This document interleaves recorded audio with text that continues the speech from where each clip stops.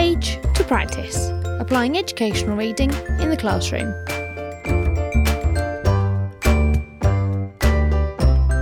Join in the conversation using #PagePracticePodcast. From Page to Practice is a podcast focusing on the application of educational reading in the classroom. Each episode features one book or article, my reflections and the thoughts of my guests on its use and impact in the classroom. Some episodes may also feature an introduction from the author. Hi and welcome to Series 2, Episode 14 of From Page to Practice.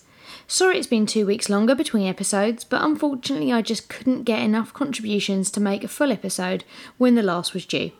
I've not been able to for this week either, so today's episode is a similar length to normal but on 2 books. John Tate's Teaching Rebooted and Benny Curra's Diversity in Schools.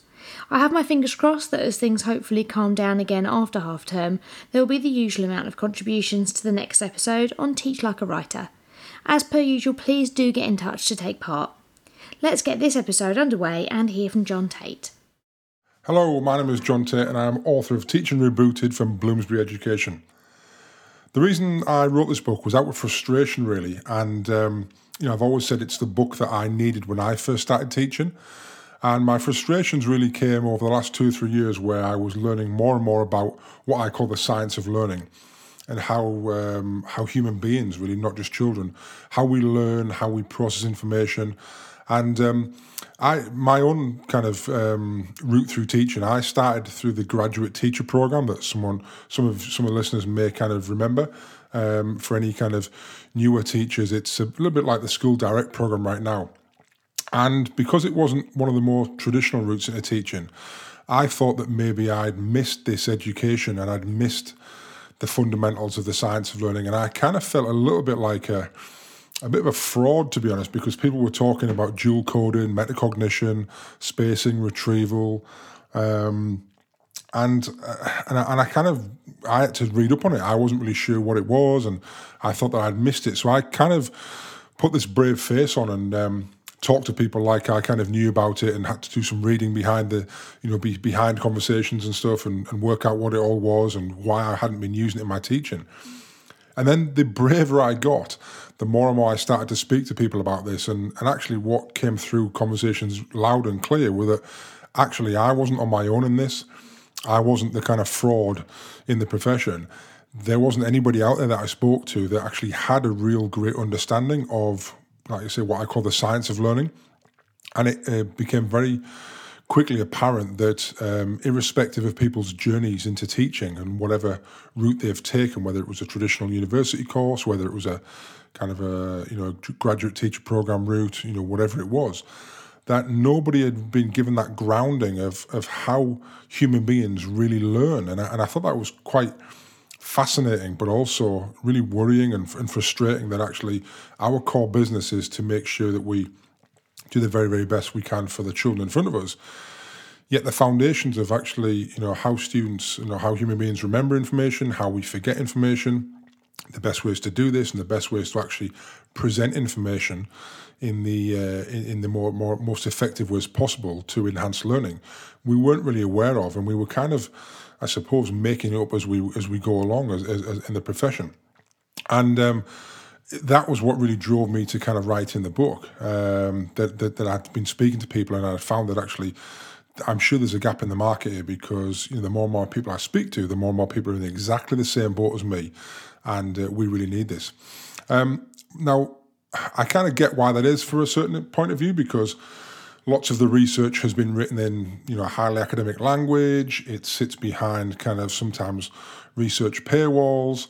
It's extensive in its kind of length, so it's 100 pages long or 50 pages long, and actually we haven't got the time to read that as teachers. So I wanted to really make sure that my book was really accessible, and accessible from everyone from trainee teachers upwards to head teachers, because whether you are wanting to use this to implement in your own classroom as a teacher, or whether you are leading teaching and learning and leading professional learning and wanting to implement this as part of your professional development program, then I wanted to make sure that this was a guide that was what I call a kind of a pick up and put down guide. An easy, accessible. I want to look at questioning. Right, I'll dive into that chapter. I want to look at dual coding. Let's dive into that one. It's not supposed to be a book that you need to read from cover to cover, from start to finish, in terms of it being a logical kind of progression. And again, that comes from my own, seeing it through my own eyes, of being able to kind of grab a book off my bookshelf and dip into it for 20 minutes or half an hour, or go to a certain section I want to and find the information that I need, rather than having to read it like a novel from start to finish. So that was kind of my motivation for writing it and how I wrote it. And also there's been so much of the research that I talk about in there that has been miscommunicated, through the press, through kind of the DFE or through Ofsted, through our own kind of networks through schools. But also there's been so many misconceptions about that, what that research actually means, that I want to clear a lot of that up. I want to make it really succinct, and give people, I suppose, the headlines and the sound bites of that research, so they don't have to go in and read all 100 pages of it, but actually they get the gist of it very, very quickly, of what it means, and more importantly, how they can put that into their practice. So the way I've structured the book, I've structured each chapter into Teacher 1.0, and that is it's a look at really all the things that we've done, or we have been doing, or we're still doing, that are at odds with a lot of the research, of what the research says. And that's not you're a bad teacher if you're doing this, but actually just a reflection of, listen, we're all doing this, and we've all been taught to do this and told to do this. It's not this isn't a reflection on anyone as an individual, but actually let's look at some of the things we're doing, and then let's look at the research, and then actually if those two things don't connect, we need to be doing something different. So that's what Teacher 1.0 is. The next part of each chapter is, what does the research say? So I look at two key areas of research, and like I say, give people the sound bites and make it really succinct. Here's an overview of what the research says relating to this area. So, the chapters that I cover are retrieval practice, spacing, interleaving, questioning, assessment, feedback, learning versus performance, cognitive load, dual coding, and metacognition. So all of those 10 chapters are split into those sections. And then we have the Teacher 2.0 section, which gives the readers 4 practical examples in every chapter of how to then put this research into practice. So 4 ways, in varying degrees of difficulty, I suppose, or kind of complexity, of how they can actually implement this in their classroom the very next day. So it's really kind of straightforward. Teacher 1.0, what have we been doing? What does the research say? Then Teacher 2.0, how can we shift this on, and how can we move it on with some practical ways of implementing this? And then at the end of every chapter, there's some further reading and some reflection questions, so people to actually look at where are they at on this journey, and how far towards that Teacher 2.0 are they on all those different chapters.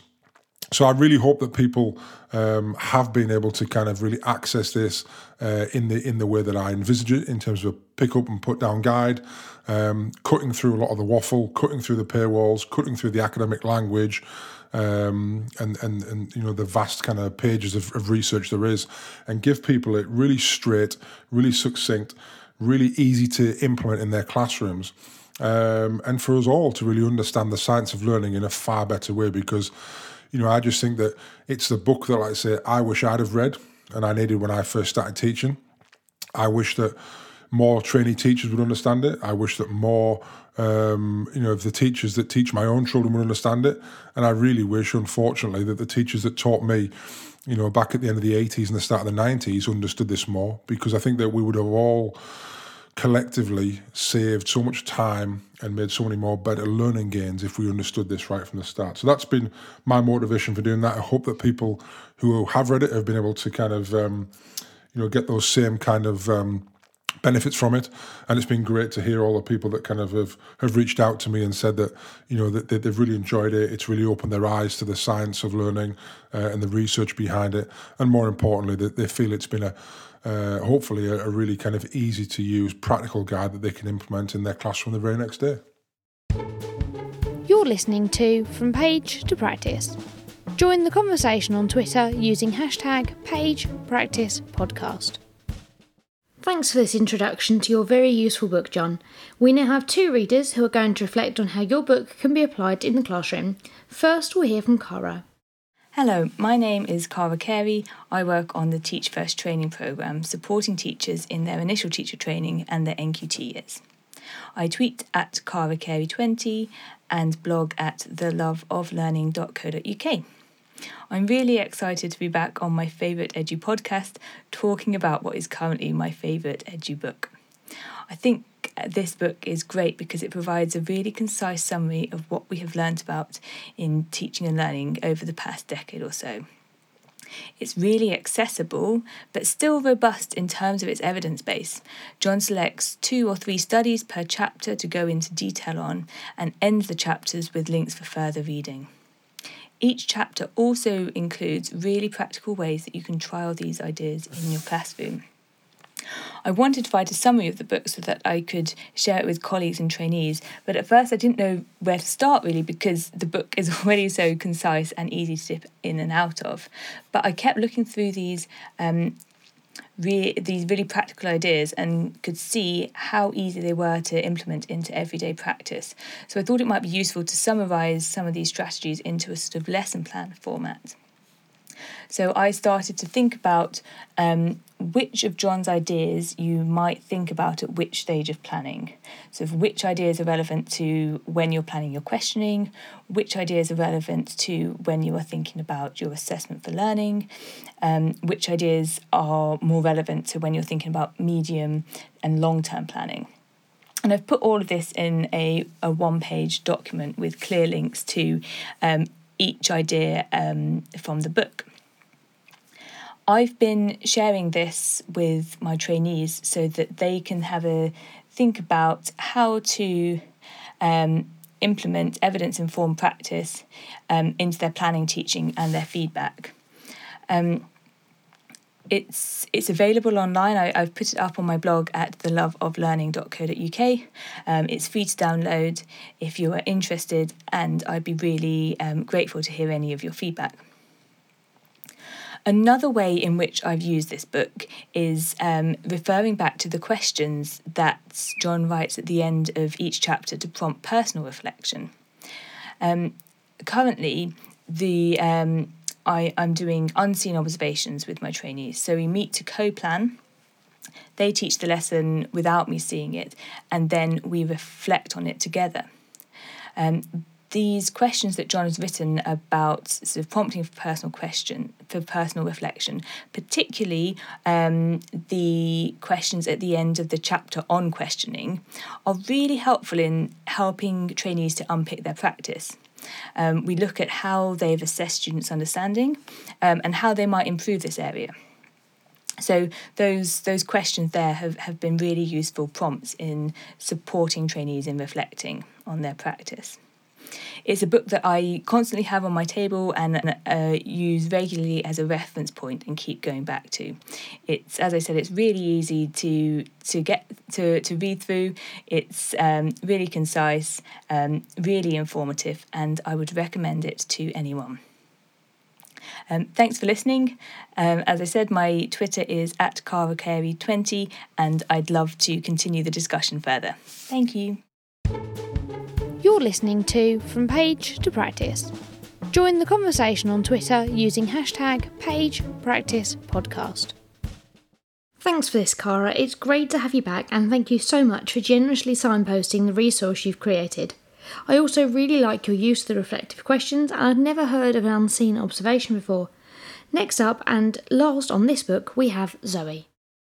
Hello, my name's Zoe Enser, and if you don't know anything about me, I'm currently an English advisor working across Kent, working with the education people. I was a classroom teacher for 20-something years, head of English teams and English faculties, and also senior leader in schools. And I just wanted to do a quick review of Teaching Rebooted, Using the Science of Learning to Transform Class Practice by John Tate, which came out earlier this year, published by Bloomsbury. I think this is a fantastic little book, particularly for those that might be new to some of the research that exists there. What John does is he draws together what people such as Professor Robert Coe calling the best bets in terms of what can make a difference to our practice.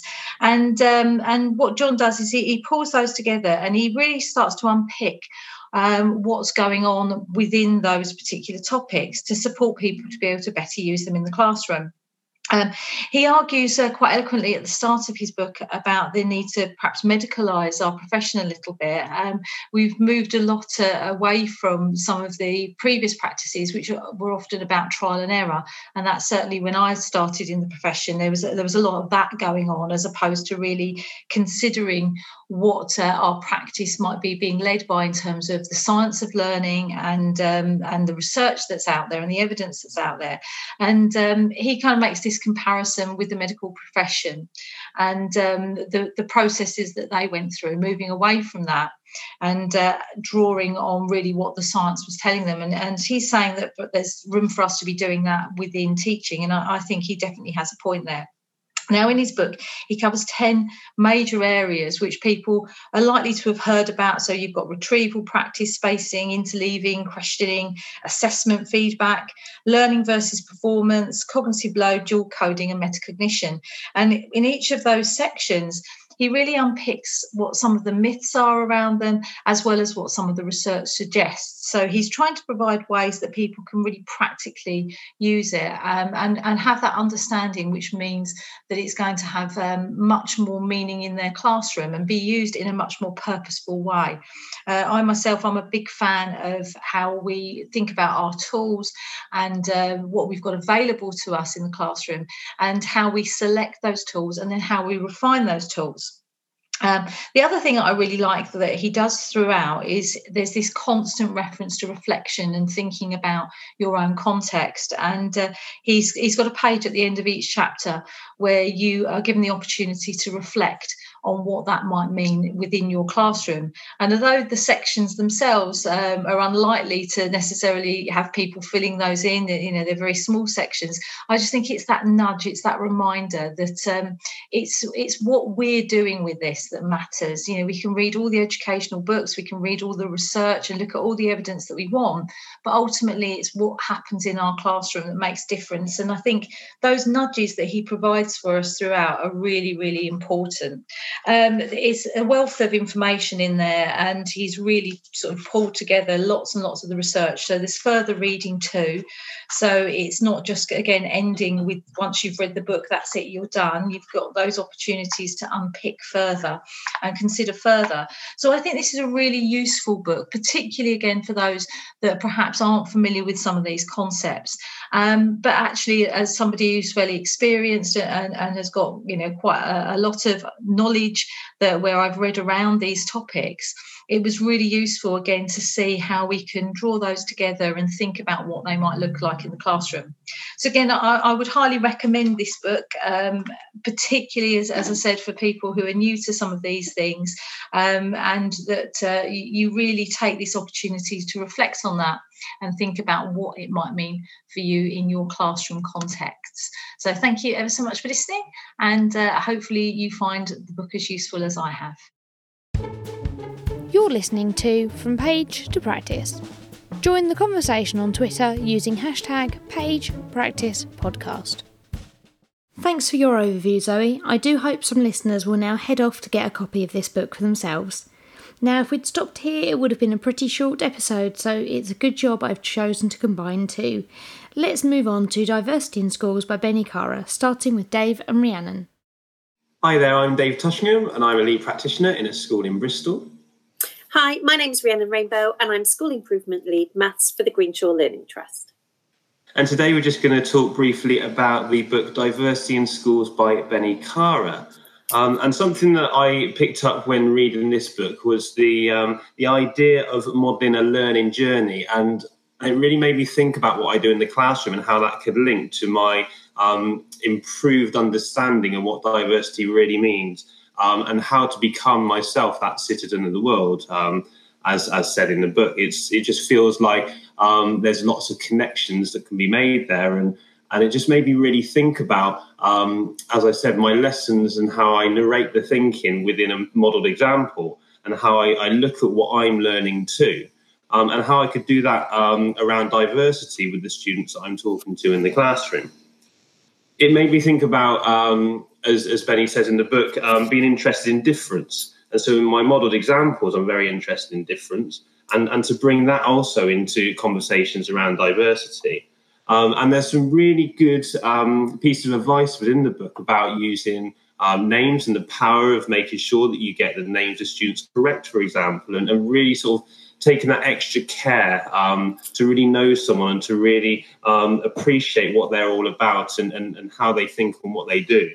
And it made me think about, there's a particular part about seating plans. And myself, I would rank my students on their attainment on the most recent assessment. And I would use this in terms of my questioning to bounce questions around. And I would use cold calling. So I might ask students at the front of my classroom, what do you think about that problem? I would then go to the back of the classroom and ask why that particular student has said it. And it feels like something that's reasonably random. But something that in my mind, I then really, I guess, fear I have this sort of insecurity about is the unconscious biases there. So that bias that might be within what I'm doing there that I don't really understand and don't know. And that's the bit that sits uncomfortably with me. And this book really sort of helped me to feel that I have permission to go on that learning journey myself and to really understand what that unconscious bias is, because I feel it's impossible to be completely random in the choices you make, because there's an element of choice. But it's so important to really understand how you can minimize that unconscious bias and to be able to take those risks, so to speak, and to go through that learning journey so that you can become that citizen of the world. I think this book really sort of helped me to understand what I wanted to do, and sort of gave me permission to do it as well, I felt. Yeah, it's really manageable, and it's a really nice, easy read as well. It's not too heavy. You can pick it up, reflect on it, take something away from it. So it's a nice way of sort of holding our hand through starting to think about and engage with these things.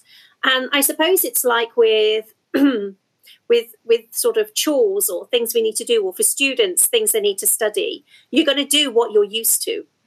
You're going to do what you're most comfortable with.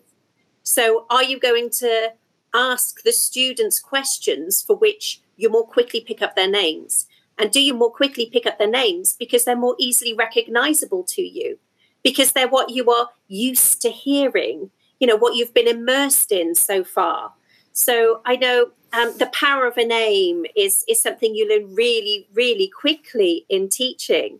And with a name like Rhiannon, for example, it was just always hilarious. My mum will always talk about how cards would come through for Christmas or birthday, and we'd look for how many different ways it could be spelt. So my mum knew very early on to help me to get used to supporting others with knowing how to spell my name. And yes, it's part of my identity, but helping to support others in knowing that as well. I'm really proud that it's a Welsh name, and I really like what it signifies about me and who I am. So, your name is Dave. My son's name is Dave, and your name is so important to you. So, when I'm trying to get to know a class and to build a rapport with a class, I will, if I'm doing the register, straight away I'll apologise. I say, look, I'm really sorry if I say your name wrong. Please let me know. And if you want me to abbreviate it at all, just let me know that as well. So I'll do the formal bit of the register. And then when I'm trying to get to know them in my first lesson, when they're doing their work, I go round and I ask them their name individually to help me memorise them. Because that way I also hear them say their name. So I almost forget what I've read on the register. I want my first experience of their name to be them saying it. And then that gives me the opportunity to have that little one-to-one of, okay, so you like it to be said that way? Great. Does this sound right? Thank you. Because I think it's important to start that conversation and to have that respect for it as well. And I know when it comes to some of our book club sessions, we've got guests and members joining us that I've never seen before. and names that I haven't seen written in that way, but I may have heard them. So I do get a little nervous when I'm introducing somebody to talk for the first time, if I'm not sure of how to say their name and if I'm saying it correctly.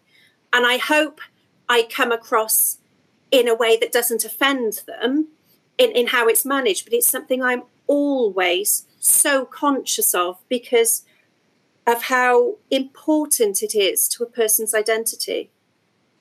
Absolutely, I couldn't agree more, and it's something which, when reading later through the book as well, it made me think about sort of different things I could do to learn more about different cultures, to learn more about being that global citizen. And one thing within our subject that I think that I could really address and work on is that idea of that global mathematical culture and bringing in more of sort of where the mathematics originates from, and talking about stories a little bit more around what the mathematics is, but how it originated and how it influences our everyday. And I think that's something that could be really powerful in the classroom to do also. I think we take for granted how representative mathematics is of a whole raft of cultures and communities and ways of thinking. And if we don't share that background, that hinterland knowledge, if we don't share that with our students, and if we're not explicit about it, if we don't talk about it with them, then how can we expect them to know and embrace it as well? And also for the diversity of students we have in the classroom to be able to identify with the whole range of mathematicians that have come before us, that we are learning and using and building upon and enjoying what they did in our everyday lessons to help us understand things more so. I think I need to stop assuming that is already known, or I need to remember how important that is when I'm educating students as well as the knowledge and skills I'm trying to help them to become more confident in. Because if they know where it comes from and the story behind it, they're more likely to engage with it better, because we learn better through hooking our knowledge onto stories, as long as that story isn't distracting. And how can a story about the diversity of mathematics be distracting? Absolutely, couldn't agree more again. And it's just the book is just a fantastic read. That's just a little sort of snippet of a couple of things that we've taken away, but I think there's so much more to take away there, particularly for me around the classroom environment and what I can do in my own practice. The idea of the Seaton plan and how that can sort of influence students in terms of feeling included and involved properly and completely in the lessons that I teach. So really appreciated reading that book, and just thank you for the opportunity to do it. Absolutely. And when we're working with colleagues as well, not just our students, because it kept making me think back to Rebel Ideas from Matthew Syed and thinking about the diverse thinking around the table and the value that brings, and not having an echo chamber.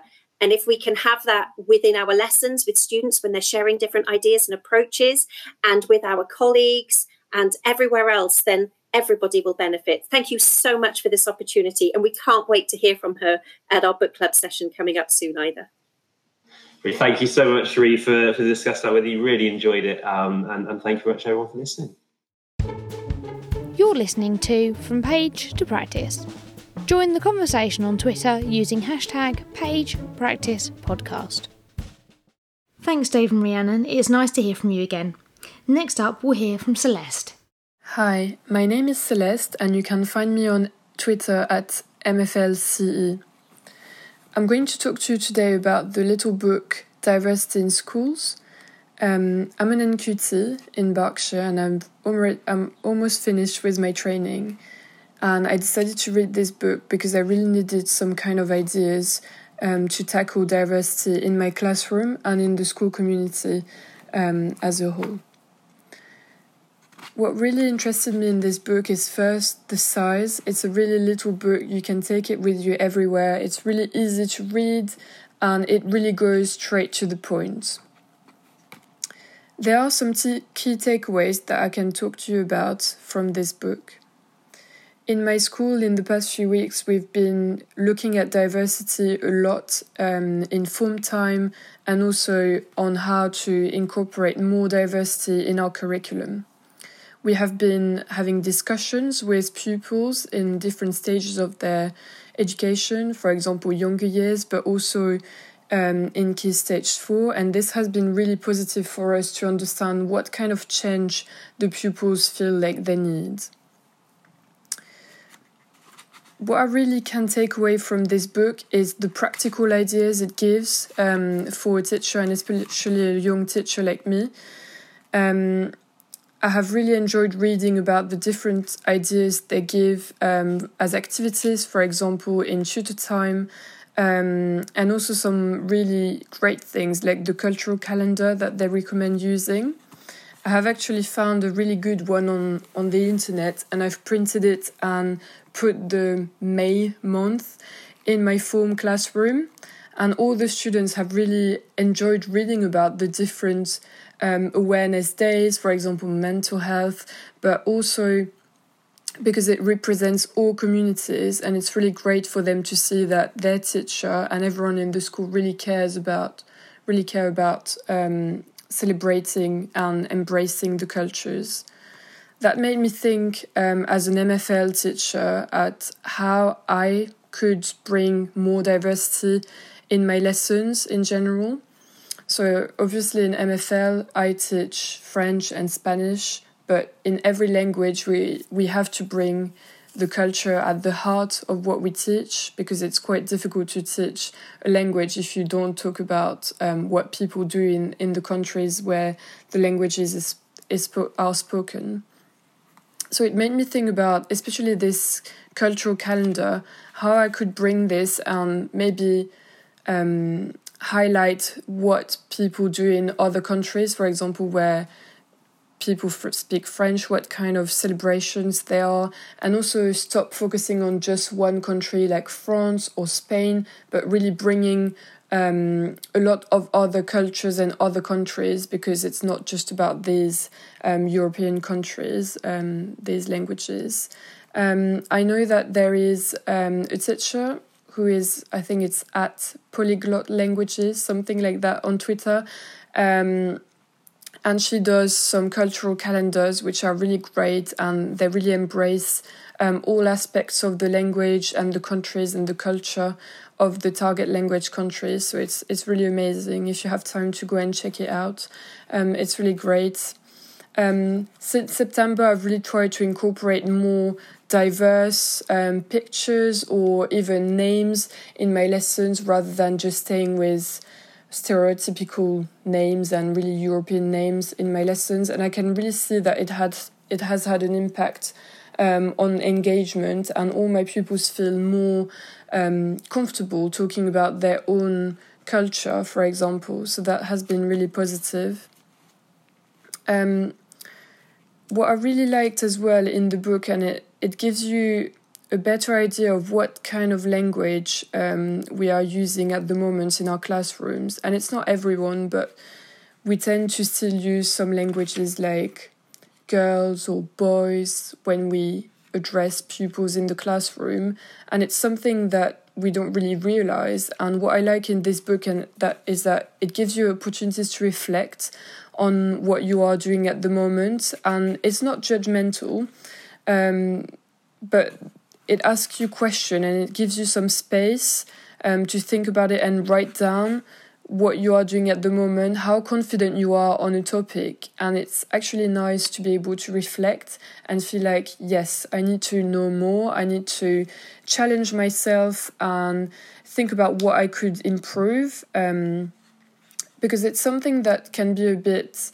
taboo, I guess, in some schools where people don't really talk about this, and other teachers might not want to express their feelings about maybe they know that they have this kind of bias, or that they should think a bit more about the language they're using. But this book is actually good to self-reflect and take actions yourself about what you're going to do to improve, and to include more all ethnicities, all people in your class. So it's been really great to read about this, and I feel like I have a lot of ideas of what I want to do in the future in my classroom and in form time, for example. The last thing really I wanted to talk about is Lifter. So I think it's in chapter 2. The author of the book talks about the website called Lifter. And I went on it and I had a little look around, and they actually offer some free training for teachers and for schools. So even you can enter your school and do some training there. So I attended one half of the training already, where they presented the website and they told us all the things we could do and what kind of support there is for secondary and primary teachers in the UK. I think it's affiliated with the British Council, so it's something really, really great, really thought through, and the training was really thought-provoking. So that was really great. And now I have to go away and try something in my school. So, for example, an assembly, but I think I'm going to stay at a quite small level, and I'm going to do something in my form group, in my tutor group, maybe after half term, in form, to do maybe a week about diversity, and I'm going to try to use Lifter to do that. Lifter is really good. It's really easy to use. It gives you some lesson plans. You also have some sort of global view where you can see the globe and go around it, and it offers you some really good insights of other countries, what they do there, different people talking about their life and what they do. And I really thought it was amazing to be able to take your pupils into another country virtually, but with really good quality resources as well. So yes, I really recommend buying this book, reading it. It's really small. It literally took me maybe 2 evenings to read through it, and it is packed with ideas, really. There are even case studies, so it's really complete, and it really makes you think about all the things that we can do, and it's actually not that difficult to incorporate more diversity at your level in your school. So yeah, thank you. You're listening to From Page to Practice. Join the conversation on Twitter using #PagePracticePodcast. Thank you, Celeste. It's really good to hear how your reading has helped you to not only reflect, but to then take action on the things that you need to change. Finally, let's hear from Anne-Louise. Hi, my name's Anne-Louise Jordan, and I'm the Deputy Head of a British school in Madrid. And I'm going to talk to you about my review of Diversity in Schools by Benny Cara. I'd like to start off just by talking a bit about my DEI journey, Diversity, Equity and Inclusion. Our journey at school started at the beginning of the term in 2019, where we stopped and took a temperature check of the culture of our school. We ran a whole staff session and we asked them to think really deeply about where we were as a school at that point in time, how the school fit in with our values and the values of the community, both local and global. So through this session, we could see that the vast majority of our staff didn't actually align themselves with the school's values. And so from this, we created a vision of where we wanted to go and thought about how we could bridge that gap. DEI was born in this session, and our staff got out their magic wands and said exactly what they wanted for our school. Almost 1 year on, 1.5 years on, and a pandemic under our belts, we're at a point where we've actually followed through with those wishes.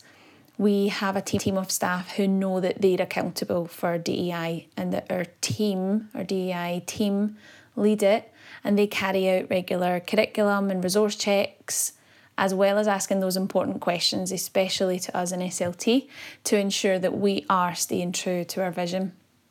So I read Benny's book about halfway through the journey, my own journey towards EDI, and I just loved its simplicity and its size. It really means you can keep it with you. So in the book, at each chapter, each part, there's reflection points, which I absolutely loved and got in my bullet journal. it gives you ideas for the classroom and important links, which are really, really helpful. So the first thing I did from reading the book, literally after reading the first chapter where she talks about getting the language right, I made an information poster for my staff. What I thought was that no matter what part of your journey you're on, you need to get the language right. And I loved how she started that. That was her first chapter, to really know what it is that we're talking about here. So I made them an information poster, and it gave them clear examples to help them get the language right in their classrooms and also for themselves. Because like I said, everyone's on a different journey, but getting it right from the outset will ensure that there's an even starting position. So from this, we can build on more about what these mean for our children, but we have to know it ourselves first. So language, for example, even just neurodiversity, it's not as clear-cut as saying that someone has dyslexia or autism.